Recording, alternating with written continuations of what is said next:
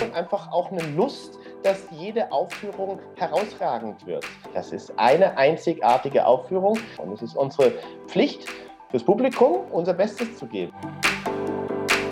Also, denn tatsächlich bin ich ein großer Verfechter, dass man in der Schule scheinbar nutzlose Dinge lernt. Ja, wir leben noch in einer Zeit, in der ganz viele Menschen sich gegenseitig nicht mehr zuhören können oder nicht zuhören wollen. Und ich bin der Überzeugung, dass also Demokratie eben extrem gefördert wird, wenn ich mich schon als Kind mit Kultur, auch Kultur im Umgang miteinander auseinandersetze. Also in Krisenzeiten ist es notwendig, dass wir Kulturschaffenden für die Bevölkerung da sind. Ich mag es, wenn ihr Risiken eingeht. Ich hoffe, ihr scheitert nicht. Aber wenn es passieren sollte, habt ihr meine vollste Unterstützung. Grundsätzlich ein Risiko einzugehen, ist die Basis für jede Kunst.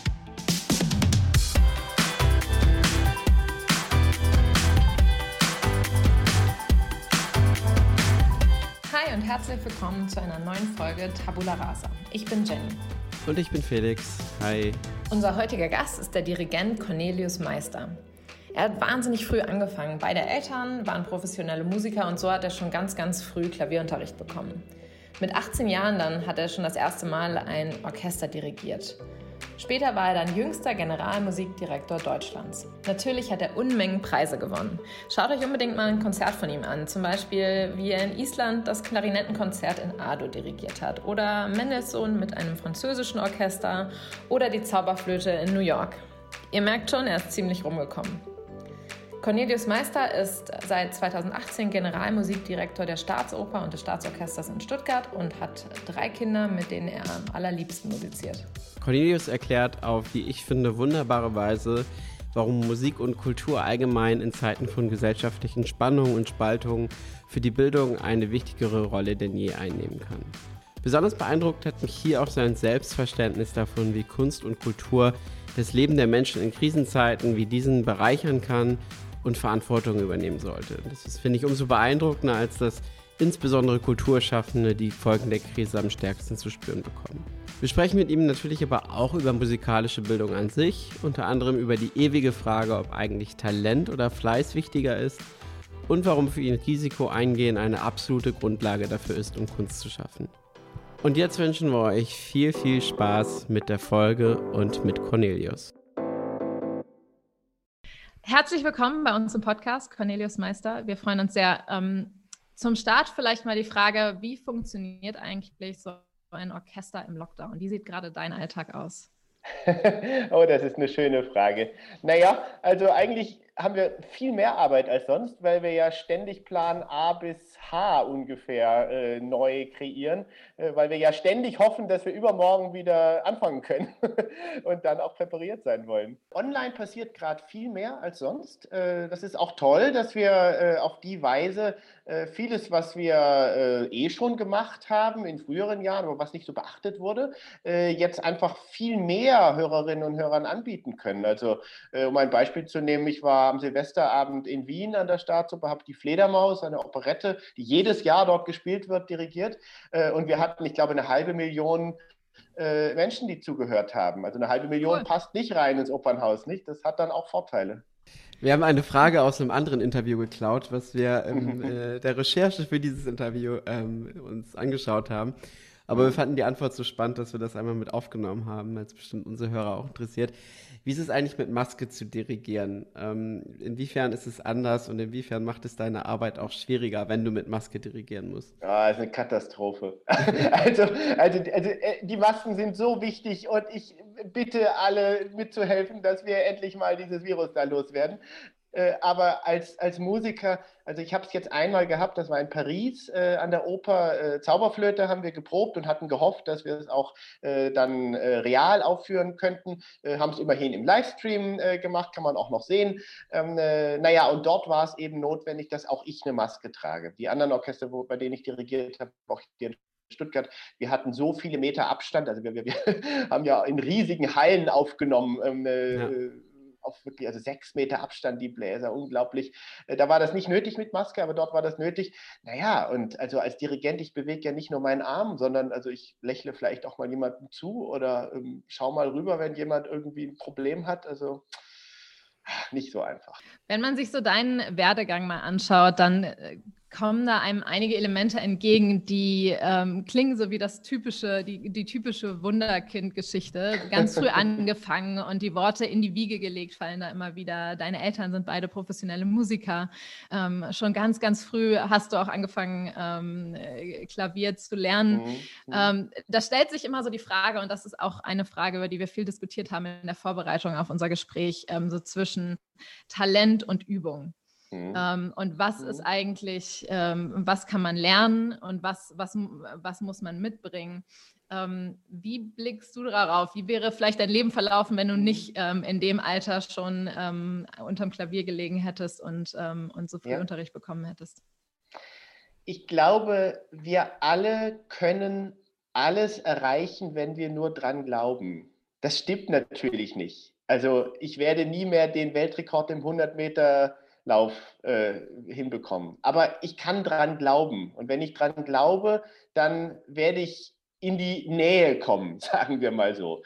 Und so ist es, glaube ich, auch beim Musizieren. Mein Vater hat eine Klavierschule für Erwachsene geschrieben, vor einigen Jahrzehnten schon, weil es das damals gar nicht gab. Also dieses lebenslange Lernen, was doch heute eigentlich doch ein zentrales Thema ist, das war damals vielleicht noch nicht so Thema. Und tatsächlich Musik soll für alle Generationen da sein. Und wenn jemand, der vielleicht in den Ruhestand getreten ist, was ganz anderes gemacht hat und sagt, so, ich lerne jetzt Klavier. Toll, ganz hervorragend. Ich habe auch erst vor einem Jahr mit Klavierlernen angefangen. Super. Und, was spielst du? Ich bin echt so noch sehr, sehr am Anfang und lerne so ein bisschen mit Software gerade. Das ist irgendwie auch spannend. Das ist nämlich so die Frage, braucht man eigentlich auch nochmal einen Menschen, der einen so ein bisschen auf die Finger schaut? Ich lerne mit Flowkey. Ich weiß nicht, ob du das kennst. Das ist auch so eine Klavierlernsoftware. Nee, das kenne ich nicht. Ist das gut? Es ist okay, also es ist okay, um so ein bisschen die Basic-Bewegung der Hände irgendwie zu Mhm. lernen, das so ein bisschen zu trainieren. Ja. Aber ich habe schon das Gefühl, dass man irgendwann tatsächlich auch nochmal menschlich irgendwie jemand braucht, der einen so ein bisschen auch vielleicht motiviert und auch wirklich persönlicheres Feedback gibt. Weil du hast natürlich keine Response, so, ne? Also du kannst zwar Nee, nachmachen, aber nee. du kriegst kein direktes Feedback und ich glaube, und da sprechen wir gleich natürlich auch noch ein bisschen drüber, das ist gerade so in der Musik und bei Instrumenten super wichtig, dass du auch die Mhm. Feinheiten irgendwie ein bisschen besser verstehst und optimierst. Ich finde ja immer ganz wichtig, dass Musik und wenn wir Klavier spielen, Geige spielen, was auch immer, es geht ums Ja. Hören. Also es geht auch um irgendwelche Bewegungen. Natürlich, wir müssen unsere Finger bewegen, damit das überhaupt irgendwie funktioniert. Aber das ist nicht das Wesentliche dabei. Und also solange wir uns immer bewusst sind, Musik ist eine Ohrenkunst und nicht eine technische Fingerbewegungskunst. Ich glaube, das muss ab der ersten Minute Klavierunterricht Hm. klar sein. Wir haben uns gefragt, als wir uns so ein bisschen deinen Background und deinen Werdegang angeschaut haben, und du hast ja auch gerade über das Träumen gesprochen, war es für dich immer klar, das zu machen, was du heute machst? Oder gab es auch vielleicht in deiner Jugend oder so mal Zeiten, wo du in eine ganz andere Richtung gedacht hast? Also ich habe nach wie vor ganz viele Interessen. Mathematik mochte ich sehr gerne früher schon. Juristische Dinge haben mich interessiert. Geschichte. Treibe auch gerne Sport. Also nach wie vor ist es nicht so, dass ich den ganzen Tag da in meinem Kämmerchen säße und nichts anderes hätte als meine Partituren, die ihr hier hinter mir gerade sehen könnt. Gab es denn einen Moment, wo du das Ganze hinschmeißen wolltest und gar keine Lust mehr hattest auf Musik? Viele haben das ja, wenn sie so früh anfangen, Klavier zu lernen zum Beispiel, dass gerade in der Pubertät man dann das erste Mal so richtig hinschmeißen möchte. Gab es das bei dir auch? Naja, hinschmeißen, also es gab natürlich immer Momente, an denen ich gerade mal nicht Lust hatte auf das, was ich gerade tun musste. Denn das ist ja nicht immer ein Zuckerschlecken, nicht? Also wenn man da sitzt und, also meinetwegen eine schwierige Etüde von Frédéric Chopin, 24 Stück gibt es, eine schwerer als die andere. Ja, da übt man dann halt Monate dran, bis das mal einigermaßen funktioniert. Und dann schafft man es vielleicht noch einen Metronomstrich schneller. Und dafür muss man aber, ich weiß nicht, wie viele Wochen wieder geübt haben, dass das nicht jeden Tag Spaß macht, ja klar. Also, aber es gab, glaube ich, nie einen Moment, an dem ich grundsätzlich gedacht habe, Musik ist einfach nur furchtbar. Das nicht. Es gab Momente, an denen ich daran verzweifelt bin, was man halt tun muss, damit man vorankommt. Aber das ist halt wahrscheinlich überall so. Um mal so auf die Frage zurückzukommen, Fleiß gegen Talent, so das Gegenüberzuspielen. Wenn man sich so die erfolgreichsten Musiker anguckt, was macht die aus? Und ist es tatsächlich eher so die Disziplin oder gibt es diese Jahrhunderttalente, die zwar natürlich auch wahnsinnig viel daran arbeiten müssen, aber die quasi so ein bisschen durch ihr Talent vorbestimmt sind, so eine Karriere oder den Beruf so erfolgreich auszuüben, wie sie es tun? Also ich habe das große Glück, dass ich das sogenannte absolute Gehör habe. Das heißt, ich kann, wenn mir jetzt jemand einen Ton vorsingt oder vorspielt, egal in welcher Oktave, ganz tief, ganz hoch, kann ich sagen, das ist ein D oder ein Fis oder ein Cis. Und ich kann auch selber einen Ton in der entsprechenden Tonhöhe vorsingen. Ich kann sogar auch, in der modernen Musik gibt es ja nicht nur Halbtöne, sondern manchmal Vierteltöne oder sogar Sechsteltöne. Auch das kann ich hören. Das ist etwas, wo man, glaube ich, nach wie vor nicht genau weiß, ob das wirklich angeboren ist oder ob das vielleicht in den ersten Lebenswochen, auf welche Weise auch immer erworben wird. Aber zumindest ist es nicht etwas, was ich dann als 4, 5, 6, 7-Jähriger trainiert Mhm. hätte. Dafür bin ich extrem dankbar. Das hilft mir natürlich auch häufig. Und viele finden das auch ganz beeindruckend, obwohl ich nichts dafür kann. Also deswegen wahrscheinlich irgendwie kommt es auf beides an. Also sowohl, dass man da eine gewisse Begabung bekommen hat, wieder, ja, um nochmal auf den Sport zurückzukommen, also wenn jemand von seinem Körperbau her einfach für bestimmte Sportarten doch besser geeignet ist als für andere. Aber ohne Trainieren geht es halt auch nicht. Ja. Ja, viele haben ja trotzdem so schlechte Erinnerungen an die strenge Klavierlehrerin oder den strengen Klavierlehrer aus der Kindheit, was ich ganz spannend finde, weil es ja eigentlich so ein wahnsinniges Privileg ist, ein Instrument lernen zu dürfen auch. Ähm, Warum ist das eigentlich so, dass es, oder muss das eigentlich so sein, dass viele da so schlechte Erinnerungen dran haben oder haben einfach viele Musiklehrer irgendwas mit der Pädagogik falsch gemacht? Also das finde ich so schade. Wie denkst du darüber? Ich weiß gar nicht, ob das tatsächlich so viele betrifft. Also da bist du wahrscheinlich besser informiert als ich. Ich erlebe das immer, wenn ehemalige Schülerinnen und Schüler von meiner Mutter sich mal wieder bei ihr melden. Meine Mutter, jetzt Anfang 70, hat viele Jahre an der Musikschule in Hannover unterrichtet, aber unterrichtet nach wie vor mit Leidenschaft private Klavierschüler. Und da melden sich häufig ehemalige Schüler von ihr nach Jahrzehnten und sagen, Mensch, Frau Meister, damals irgendwie, Sie waren so ein bisschen wie meine Ersatzmutter, Zusatzmutter. Also offenbar war das doch ganz wichtig. Also über meine Mutter habe ich da durchaus, ja, eigentlich bekomme ich sehr schöne Erfahrungen mit. Sehr gut. Ich glaube, es hat einfach bei vielen so die Erinnerung an Strenge und Disziplin, die man dann vielleicht in der Pubertät und sich vielleicht auch etwas sagen lassen, wo man in der Pubertät dann vielleicht keine Lust drauf hat. Und ich glaube auch ganz viele bereuen das dann irgendwann, dass sie aufgehört haben, vielleicht in der Zeit. Aber das ist so das, was ich auch in meinem Freundeskreis viel erlebt habe. Und das ist eigentlich schade, wenn das so ist natürlich. Aber ihre Mutter scheint und deine Mutter scheint da einiges ja dann richtig gemacht zu haben.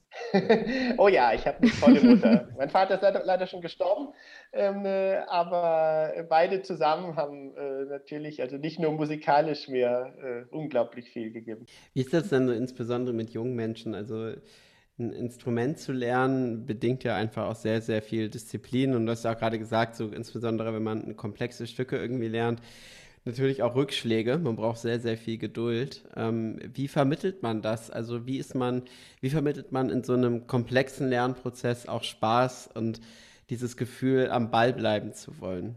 Durch Vielfältigkeit, wie wahrscheinlich überall im Leben. Und da ist die Musik aus meiner Sicht wirklich ja ideal dafür. Ich kann alleine musizieren, ich kann Kammermusik spielen, was ich mein ganzes Leben lang immer sehr gern gemacht habe.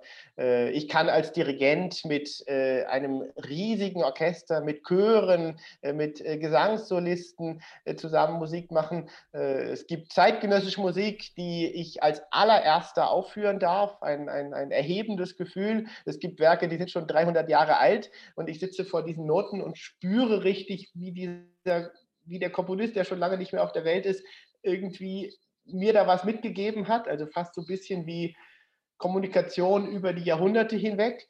Also wenn man wirklich Interesse hat, glaube ich, muss es einem nie langweilig werden. Ich fand den Vergleich gerade spannend zwischen Sportlern und Musikern, die auch eine Vorprägung, Vorbegabung, vielleicht ist es eben was Körperliches sogar mitbringen, um wirklich gut in etwas zu werden.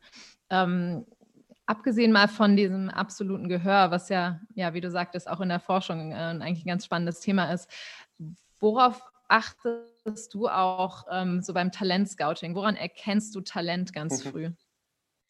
Ich glaube, ich bin da ziemlich schlecht da drin. Also ich bin auch, ich habe immer Nein gesagt, wenn man mich gefragt hat, ob ich mal in einer Wettbewerbsjury mitmachen möchte, weil ich irgendwie, also ehrlich gesagt, ich mag es auch nicht so gerne, über anderer Leute Fähigkeiten abschließend zu urteilen und dann zu sagen, du bist erster Platz, erster Preis. So, das liegt mir nicht so. Aber natürlich gibt es viele Situationen, wenn wir meinetwegen Gesangsbesetzungen, Solistenbesetzungen an der Staatsoper in Stuttgart vornehmen. Ja, natürlich muss ich mich dann entscheiden. Und ich muss gestehen, wenn ich das hier so unter uns ganz ehrlich sagen darf, es kommt nicht nur auf das Musikalische an, sondern es kommt eigentlich auf die Persönlichkeit an. Es kommt darauf an, ob uns jemand was zu sagen hat, ob es jemand ist, von dem ich glaube, dass der, ja, wir sagen das so, über die Rampe was bringt, nicht? Also über die Bühnenrampe. Denn im Endeffekt das Publikum, ja, also es achtet auch darauf, ob vielleicht der eine Ton schief oder nicht ganz so schief ist, aber vor allem achtet das Publikum darauf, ob es was bekommt, ob es ergriffen ist, ob es bewegt ist. Und wenn diese Fähigkeit jemand mitbringt, dann passt. Ja, da hinkt dann der Vergleich mit dem Sport, weil der Weitsprung ist eben so wahnsinnig messbar, während das, was du machst, eben unglaublich subjektiv ist. Ja, und ich glaube, das ist auch immer ganz wichtig. Das sage ich auch immer allen, die vielleicht als junge Musiker tatsächlich bei einem Musikwettbewerb mitmachen und dann da halt irgendwie nicht gewonnen haben. Also zum einen ist es sowieso eine Momentaufnahme. Und zum anderen, ja, was du sagst. Gott sei Dank gibt es bei uns nicht korrekt und falsch. So, das ist das ganz Tolle. Kultur und Kunst, da geht es wirklich um andere Dinge. Und es gibt ja nun genügend Beispiele, egal ob das Maler sind, ob das Komponisten sind, Bildhauer, wer auch immer, die zu Lebzeiten komplett unbekannt waren, die niemand beachtet hat und deren Werke heute, ich weiß nicht, Millionen kosten. Wie Van Gogh, der sich immer selbst malen musste, weil er keine Models sich leisten konnte. Ja, genau. Ganz genau. Ja. Du hast mittlerweile auch selbst Kinder. Wie ist das mit denen? Streben die auch nach einer musikalischen Laufbahn oder zumindest aus Hobbysicht?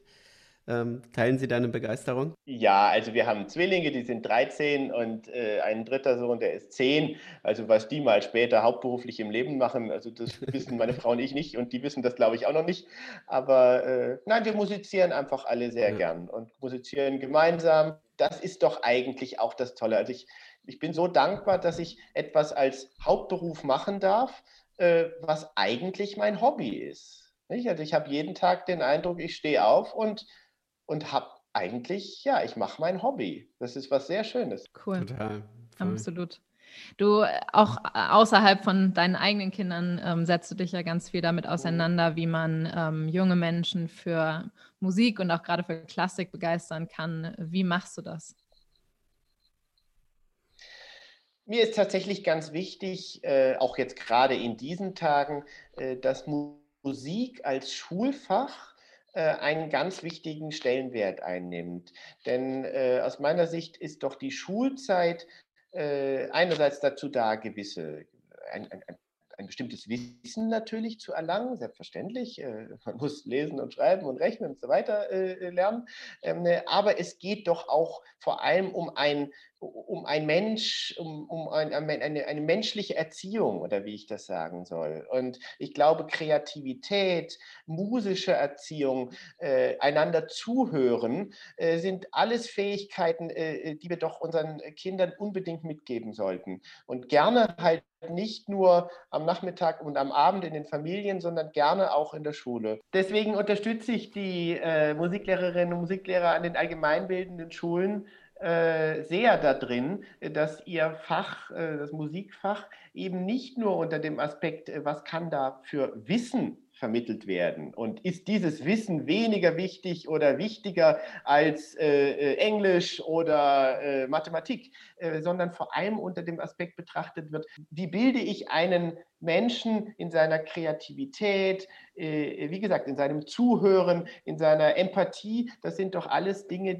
die musischen Fächer in besonderer Weise vermitteln sollen. Und deswegen ist es so wichtig.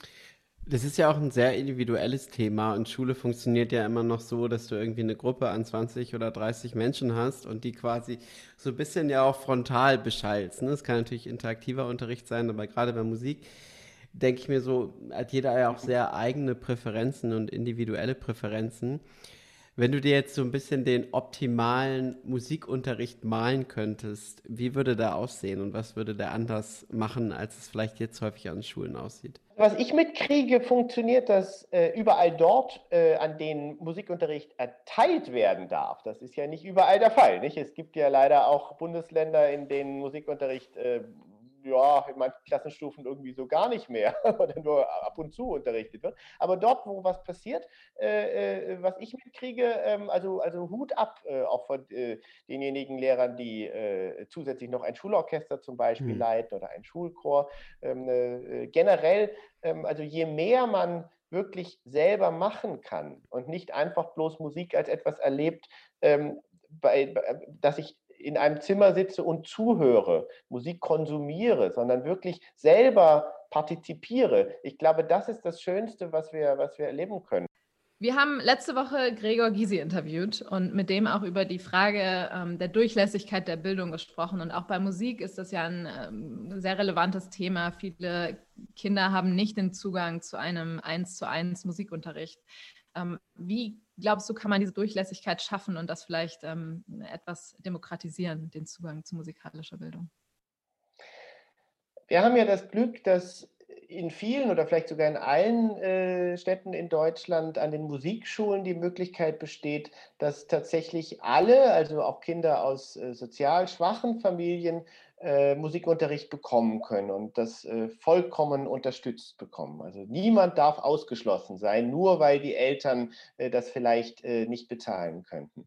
Und ich glaube, genau darum geht es. Also um tatsächlich um die Möglichkeit, dass jeder in unserer Gesellschaft, in einem wohlhabenden Land teilhaben kann an kultureller Bildung, an kultureller Erziehung, an Kultur insgesamt. Wenn wir das uns nicht leisten wollten als Gesellschaft, dann wäre irgendwas falsch. Gregor Gysi hat auch immer relativ stark so dafür plädiert, wie wichtig eigentlich so kulturelle und auch musikalische Bildung für Menschen ist, um eben auch, ja, tatsächlich auch aus so der Perspektive irgendwie eine gestandene Persönlichkeit zu entwickeln und auch eben sehr gesellschaftsfähig zu sein. Vielleicht kannst du es ähnlich nochmal einordnen, so warum ist es so wichtig, dass möglichst viele junge Menschen tatsächlich auch irgendwie musikalische Bildung zumindest mal über eine Phase in ihrer Jugend erleben. Ja, wir leben doch in einer Zeit, in der ganz viele Menschen sich gegenseitig nicht mehr zuhören können oder nicht zuhören wollen. Und wir lesen viel darüber und erleben das vielleicht auch selber, dass so Menschen um uns herum irgendwie ähnliche Meinungen haben, politisch ähnliche. Und dann gibt es aber offenbar irgendwie ganz andere Gruppen, die in ihrer Gruppe aber auch total festsitzen. Und natürlich, ob das jetzt also der Sturm auf das Kapitol in Washington ist oder auch hier bei uns in Stuttgart letzten Sommer, Ausschreitungen Stimmung in der Innenstadt. Natürlich mache ich mir Gedanken und Sorgen, wie kann das passieren? Was geht in den Köpfen dieser Menschen vor und wie können wir sie erreichen? Oder was ist schiefgegangen in den letzten Jahren? Und ich bin der Überzeugung, dass also Demokratie, generell Austausch miteinander eben extrem gefördert wird, wenn ich mich schon als Kind mit Kultur, auch Kultur im Umgang miteinander auseinandersetze. Und für mich ist die Musik da ganz, ganz besonders wichtig, denn ich kann schlichtweg nicht mit jemandem anderen zusammen musizieren, wenn ich nur mich selber höre, wenn ich nur mir selber zuhöre. Nicht? Also dieses Geben und Nehmen, was doch jedes gute Gespräch ausmacht, dass man einen Gedanken aufgreift, darüber nachdenkt, auch vielleicht seine eigene Meinung mal ändert im Laufe eines Gesprächs. Das sind ja alles Dinge, die wir beim gemeinsamen Musizieren ganz natürlich lernen. Und je früher, desto besser. Finde ich ein sehr schönes Plädoyer. Da habe ich auch noch nie so richtig aus der Perspektive drüber nachgedacht. Sehr coole Antwort. Ja. Ich würde gerne noch ein bisschen mehr mit dir über deine Arbeit als Dirigent sprechen. Mhm. Wie bringst du einem Orchester ein Stück bei? Wie funktioniert dieser Lernprozess? Also eigentlich muss ich das gar nicht. Ich arbeite ja seit vielen Jahren mit Orchestern zusammen, die sind hochprofessionell, die sind wirklich also großartig. Egal in welchem Land, egal ob das in Tokio ist oder in New York oder in Mailand an dem wunderschönen Opernhaus Teatro alla Scala. Nein, beibringen muss ich da niemandem was. Es geht eher darum, wir alle sehen doch die Welt aus unserem Blickwinkel. Und so ist das natürlich bei musikalischen Stücken auch. Jeder hat seine bestimmte Vorstellung, hat das Werk vielleicht schon öfter gespielt, in anderem Kontext. Und dann muss es halt einen geben, der irgendwie diese verschiedenen Erfahrungen und auch Meinungen, die vielleicht bei der ersten Probe existieren, irgendwie zusammenbringt. Und zwar idealerweise halt nicht so, dass ich da vorne stehe und sage, so, wir machen das jetzt mal so, keine Widerrede. Das hat, glaube ich, noch nie funktioniert. Auch vor 100 Jahren hat das nicht gut funktioniert, sondern eher interessant, was der eine vielleicht darüber schon damit erfahren hat. Wie kann ich das aufnehmen? Und dafür muss ich natürlich unglaublich wachsam sein. Also ich dirigiere sehr gern auswendig, vor allem aus dem Grund, dass ich alle im Blick haben kann. Ich habe die Noten in meinem inneren Kopf und die Menschen, mit denen ich zusammen musiziere, vor meinem Auge. Das ist eine spannende Situation, glaube ich, weil man ja so viele extrem starke Persönlichkeiten, Talente, viele eben auch wahrscheinlich Solomusiker in anderen Kontexten dann plötzlich so in einem Orchester zusammenbringt. Ziemliche Herausforderung, manchmal kann ich mir vorstellen, aber sehr, sehr cool. Aber vielleicht so ein bisschen wie tatsächlich, also in der Politik, eine Bundeskanzlerin hat da ja nun auch ihre gesamte Ministerriege. Und jeder hat eine eigene Meinung. Und das ist manchmal vielleicht ein bisschen nervig, kann ich mir vorstellen. Aber im Endeffekt gibt das doch auch zusammen ja dann etwas. Und es ist gut, dass wir mündige Menschen haben. Und in der Kultur ist es doppelt wichtig. Also jemand, der bloß ausführt, was ein anderer ihm gesagt hat, der wird niemals überzeugend sein als Künstler. Ich finde es eine sehr spannende Rolle, die du gerade beschrieben hast, wenn wir vielleicht nochmal so auf der Metaebene diskutieren. Was sind Eigenschaften, die du hast und die du mitbringst, die dir dabei helfen, diesen Job richtig gut zu machen? Und was kann Angela Merkel davon lernen? Oh, das wäre toll. Wenn solche Persönlichkeiten mal sagen würden, sie haben was gelernt von uns Kulturleuten, das wäre. Also so ein gewisses Grundvertrauen und einfach auch eine Lust, dass jede Aufführung herausragend wird. Also ich kann mich nicht daran erinnern, dass ich mal zu einer Aufführung gegangen wäre oder mit dem Fahrrad gefahren. Ich fahre immer sehr gern mit dem Fahrrad. Und dabei gedacht hätte, okay, heute machen wir jetzt irgendwie Nummer 23. Nee, das ist eine einzigartige Aufführung und das Publikum, was an diesem Abend dabei ist, für die ist das die eine einzige Aufführung. Und es ist unsere Pflicht, fürs Publikum und aber auch natürlich für die Komponistin oder den Komponisten. Egal, ob er am Leben ist, egal, ob er zuhört, unser Bestes zu geben. Und diese Gratwanderung, dass man dass man jeden Abend erneut abstürzen kann, nicht? Also wir können immer runterfallen, immer runterpurzeln. Wir versuchen immer an die Kante zu gehen und immer noch ein Stück weiter. Und manchmal fällt man halt dann auch runter. Und dieser Nervenkitzel ist für uns Mitwirkende toll. Und ich glaube, den spürt das Publikum auch. Also bei uns in der klassischen Musik gibt es ja keine Konserven oder Playback oder sowas. Das ist wirklich immer alles real gemacht, an jedem Abend neu. Und mal wird es halt toll und manchmal halt auch nicht.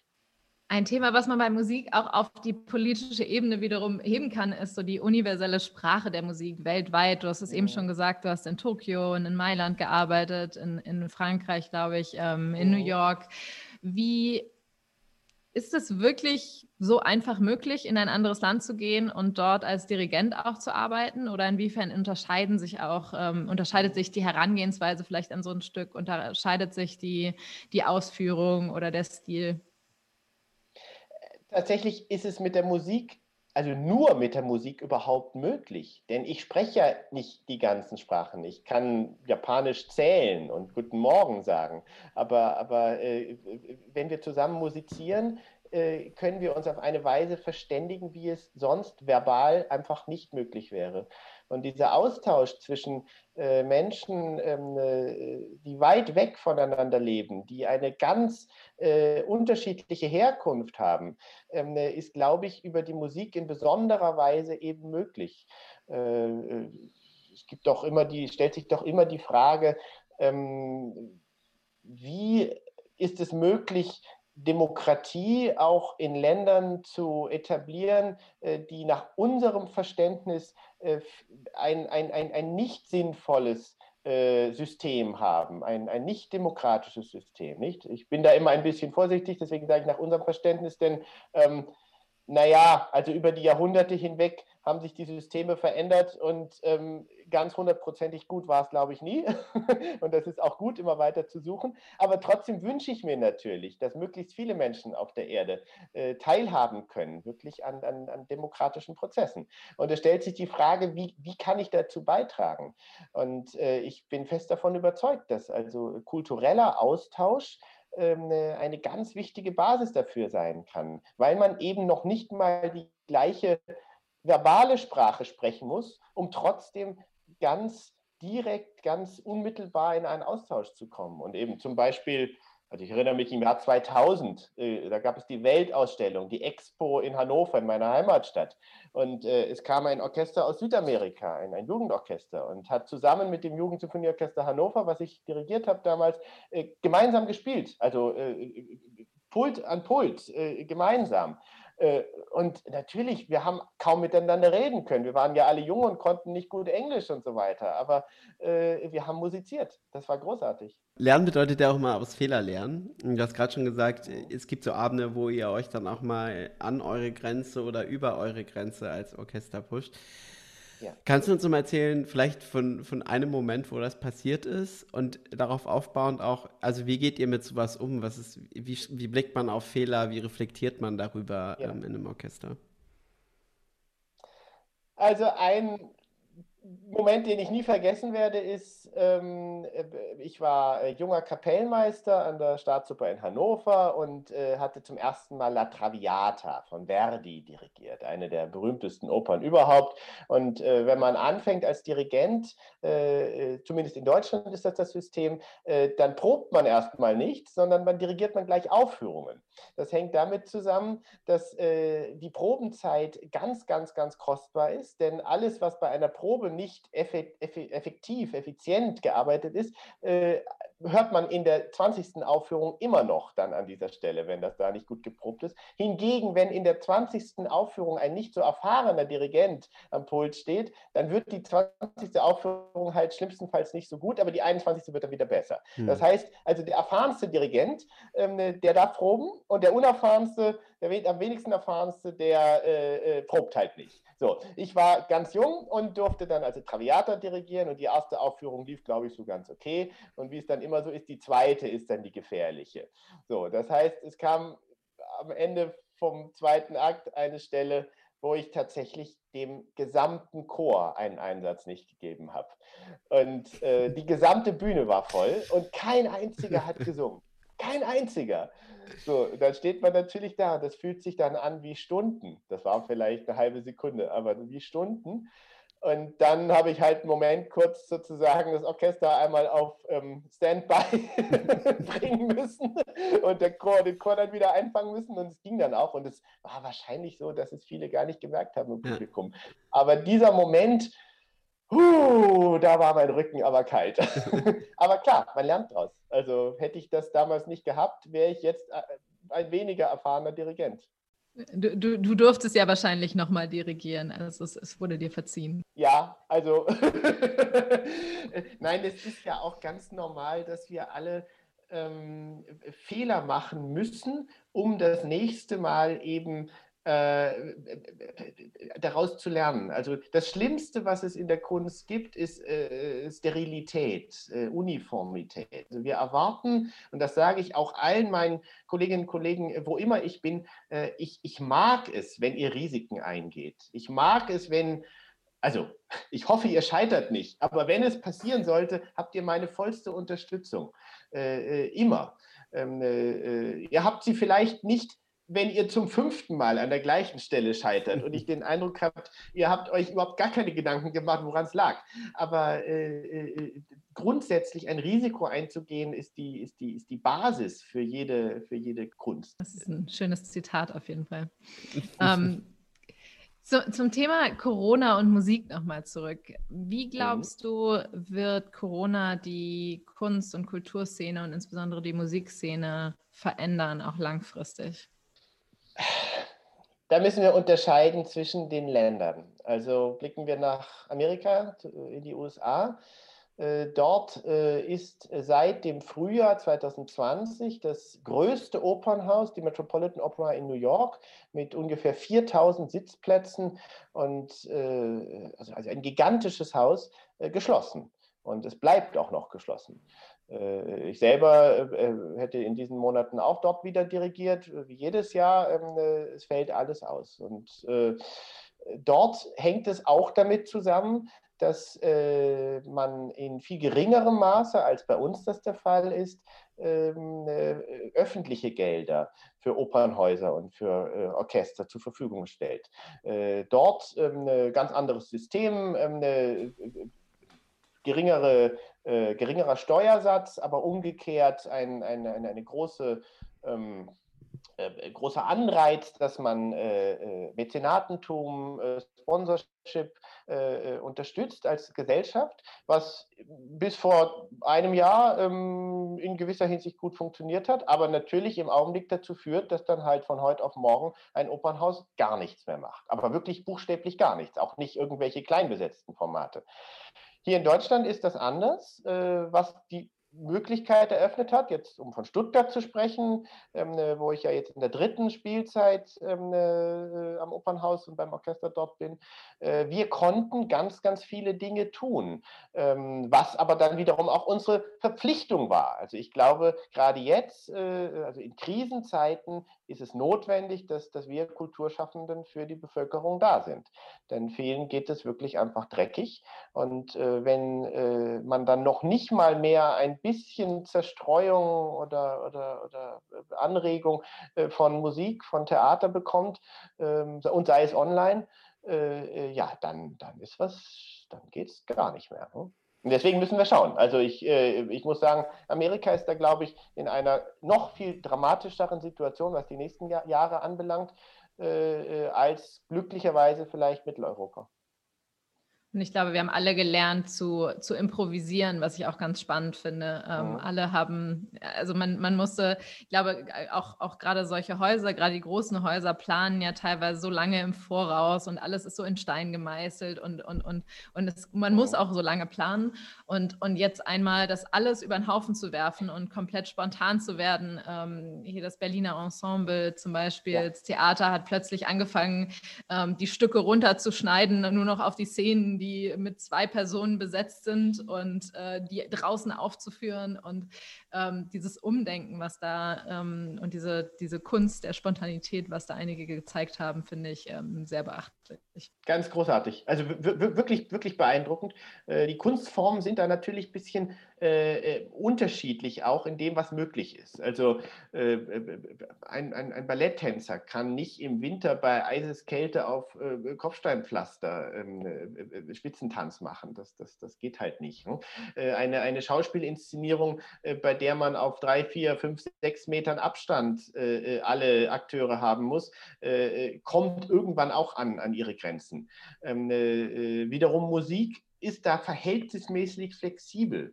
Wir haben in Stuttgart ganz spontan im Frühjahr 1000 zusätzliche Aufführungen gespielt. Also Mitglieder des Staatsorchesters waren an 1000 Aufführungen beteiligt. Und zwar nicht online, sondern also richtig realen Aufführungen. Das war ja einige Monate lang möglich. Auf großem Abstand, also mitwirken auf riesigem Abstand, Publikum natürlich auch nur wenige und riesiger Abstand. Und kein einziger hat sich angesteckt. Also niemand wurde infiziert. Das war ein großer Erfolg des Hygienekonzepts. Du hast gerade was super Spannendes gesagt, nämlich, dass es dann auch eure Pflicht ist, für die Bevölkerung eigentlich da zu sein und Ja. eben die Situation, so wie sie jetzt ist, dann trotzdem eben mit Musik zu bereichern und vielleicht auch für viele besser zu machen. Was ja super ehrenwert ist und was ja aber oft gerade auch diskutiert wird, ist so die andere Perspektive, ist die Gesellschaft und die Politik eigentlich gerade genug dafür, Kunst und Kultur und wird genug geholfen, um solchen Menschen eben auch durch diese schwere Zeit zu bringen. Wie schaust du da drauf?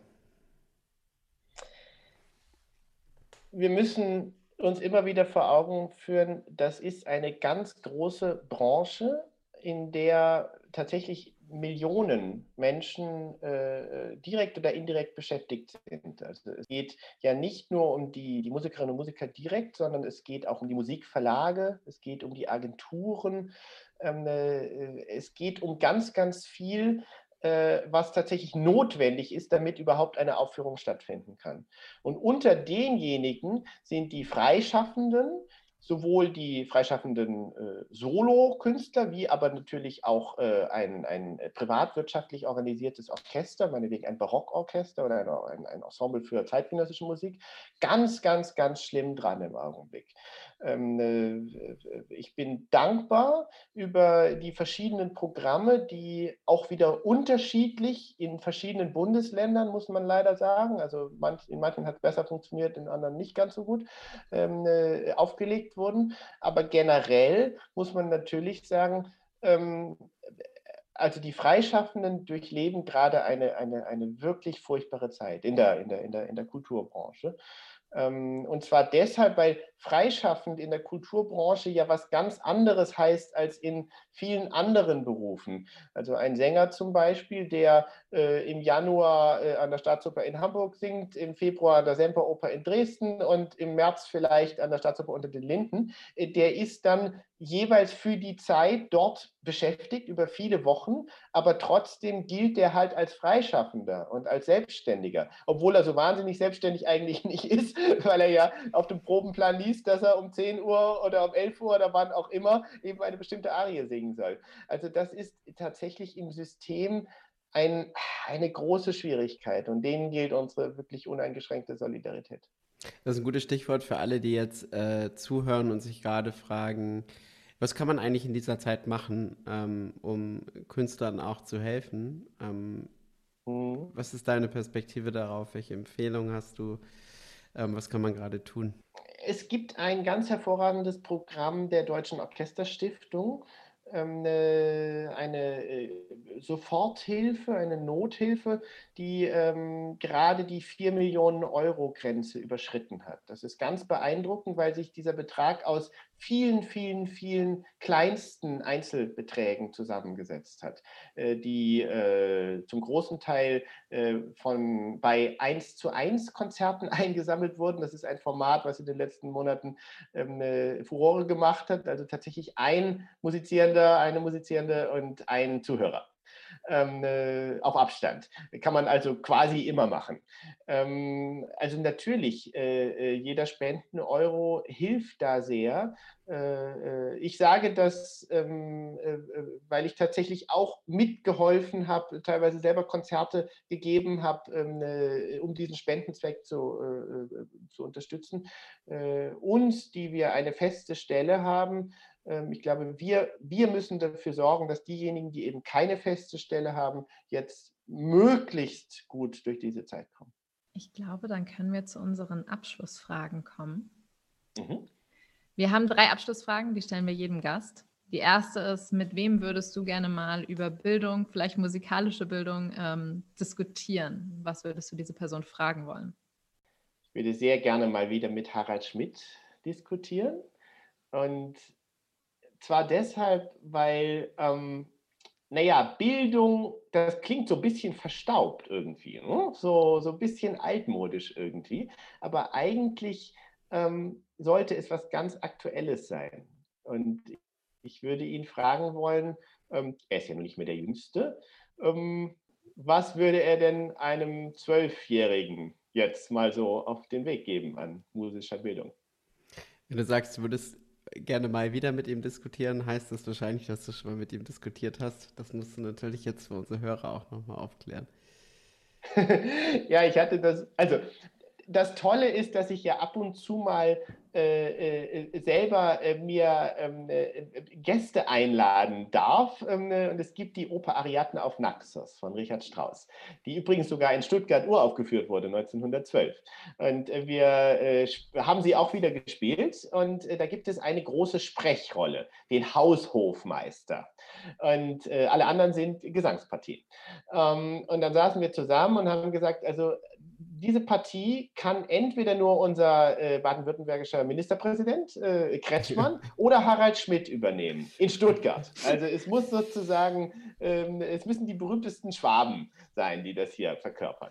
Und dann haben wir Harald Schmidt gefragt und es war eine tolle Probenzeit mit ihm. Und für mich war es natürlich, ja, also ich kannte ihn ja seit meiner Kinderzeit sozusagen, vom Fernsehen damals, und er kannte mich wahrscheinlich nicht. Und ja, das war sehr schön.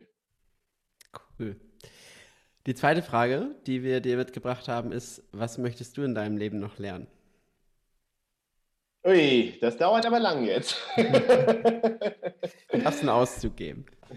Na, ich bin gerade dabei, meine Handstandfähigkeiten noch ein bisschen mehr zu vervollkommnen.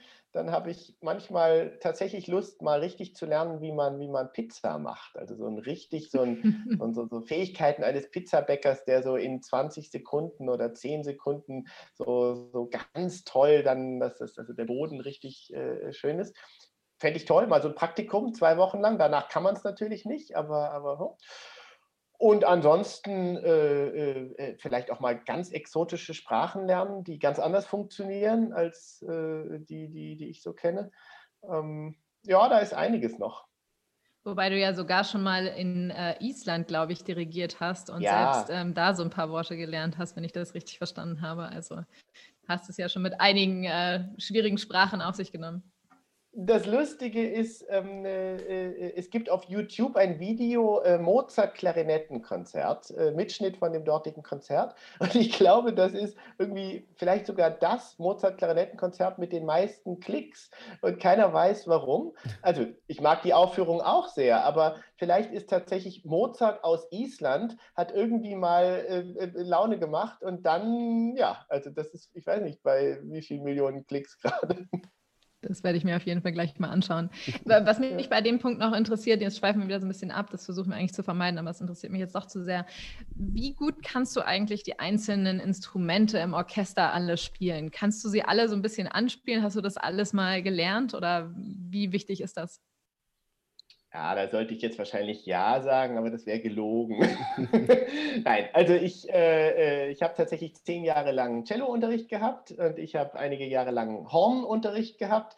Ich habe sehr, sehr viel zusammen mit einem Klarinettisten gespielt als Pianist, wenngleich ich selber nicht Klarinette spiele, aber zumindest habe ich ein bisschen Ahnung vom Instrument und Cembalo und Orgel auch. Übrigens auch Synthesizer habe ich gelernt, also elektronische Musik.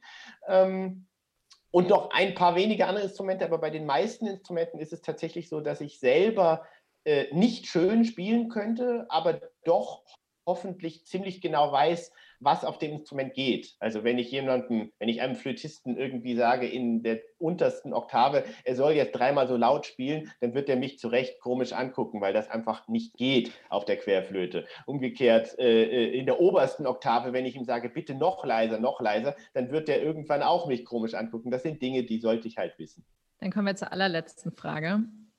Und die lautet, also wir versuchen immer mit unseren Gästen gemeinsam den optimalen Stundenplan für die Schule der Zukunft zu erstellen. Und jeder Gast darf ein Fach sich auswählen, was er zu diesem Stundenplan hinzufügen würde. Welches wäre das bei dir? Ja, da muss ich jetzt wohl Musik sagen, oder? Ich fürchte auch.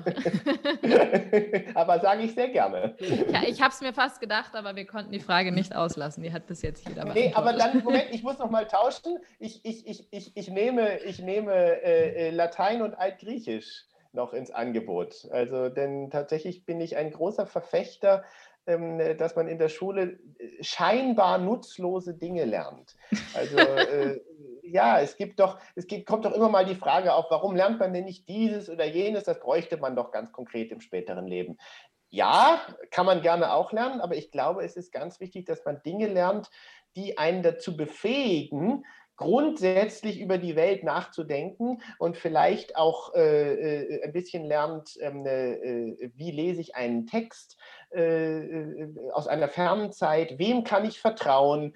Auch damals schon bei den alten Griechen gab es Leute, die haben Lügen geschrieben, anderen konnte man mehr glauben. Wie übersetze ich einen Text? Was macht es aus, wenn ein Text in einer anderen Sprache vielleicht ein klein bisschen andere Wendung einnimmt? Also lauter Dinge, die uns in eine andere Zeit entführen, damit wir über unsere Zeit und über unsere Zukunft ein bisschen mehr nachdenken. Also lernt scheinbar Nutzloses, es wird euch irgendwann mal noch zu nutzen sein. Ja, aber da könntest du mit einigen unserer vergangenen Gäste hitzige Diskussionen drüber führen, die das ganz anders sehen würden. Ja. Aber finde ich eine ganz spannende Perspektive. Vielen, vielen Dank für das spannende Gespräch. Danke euch. Vielen Dank, Cornelius. Vielen, vielen Dank.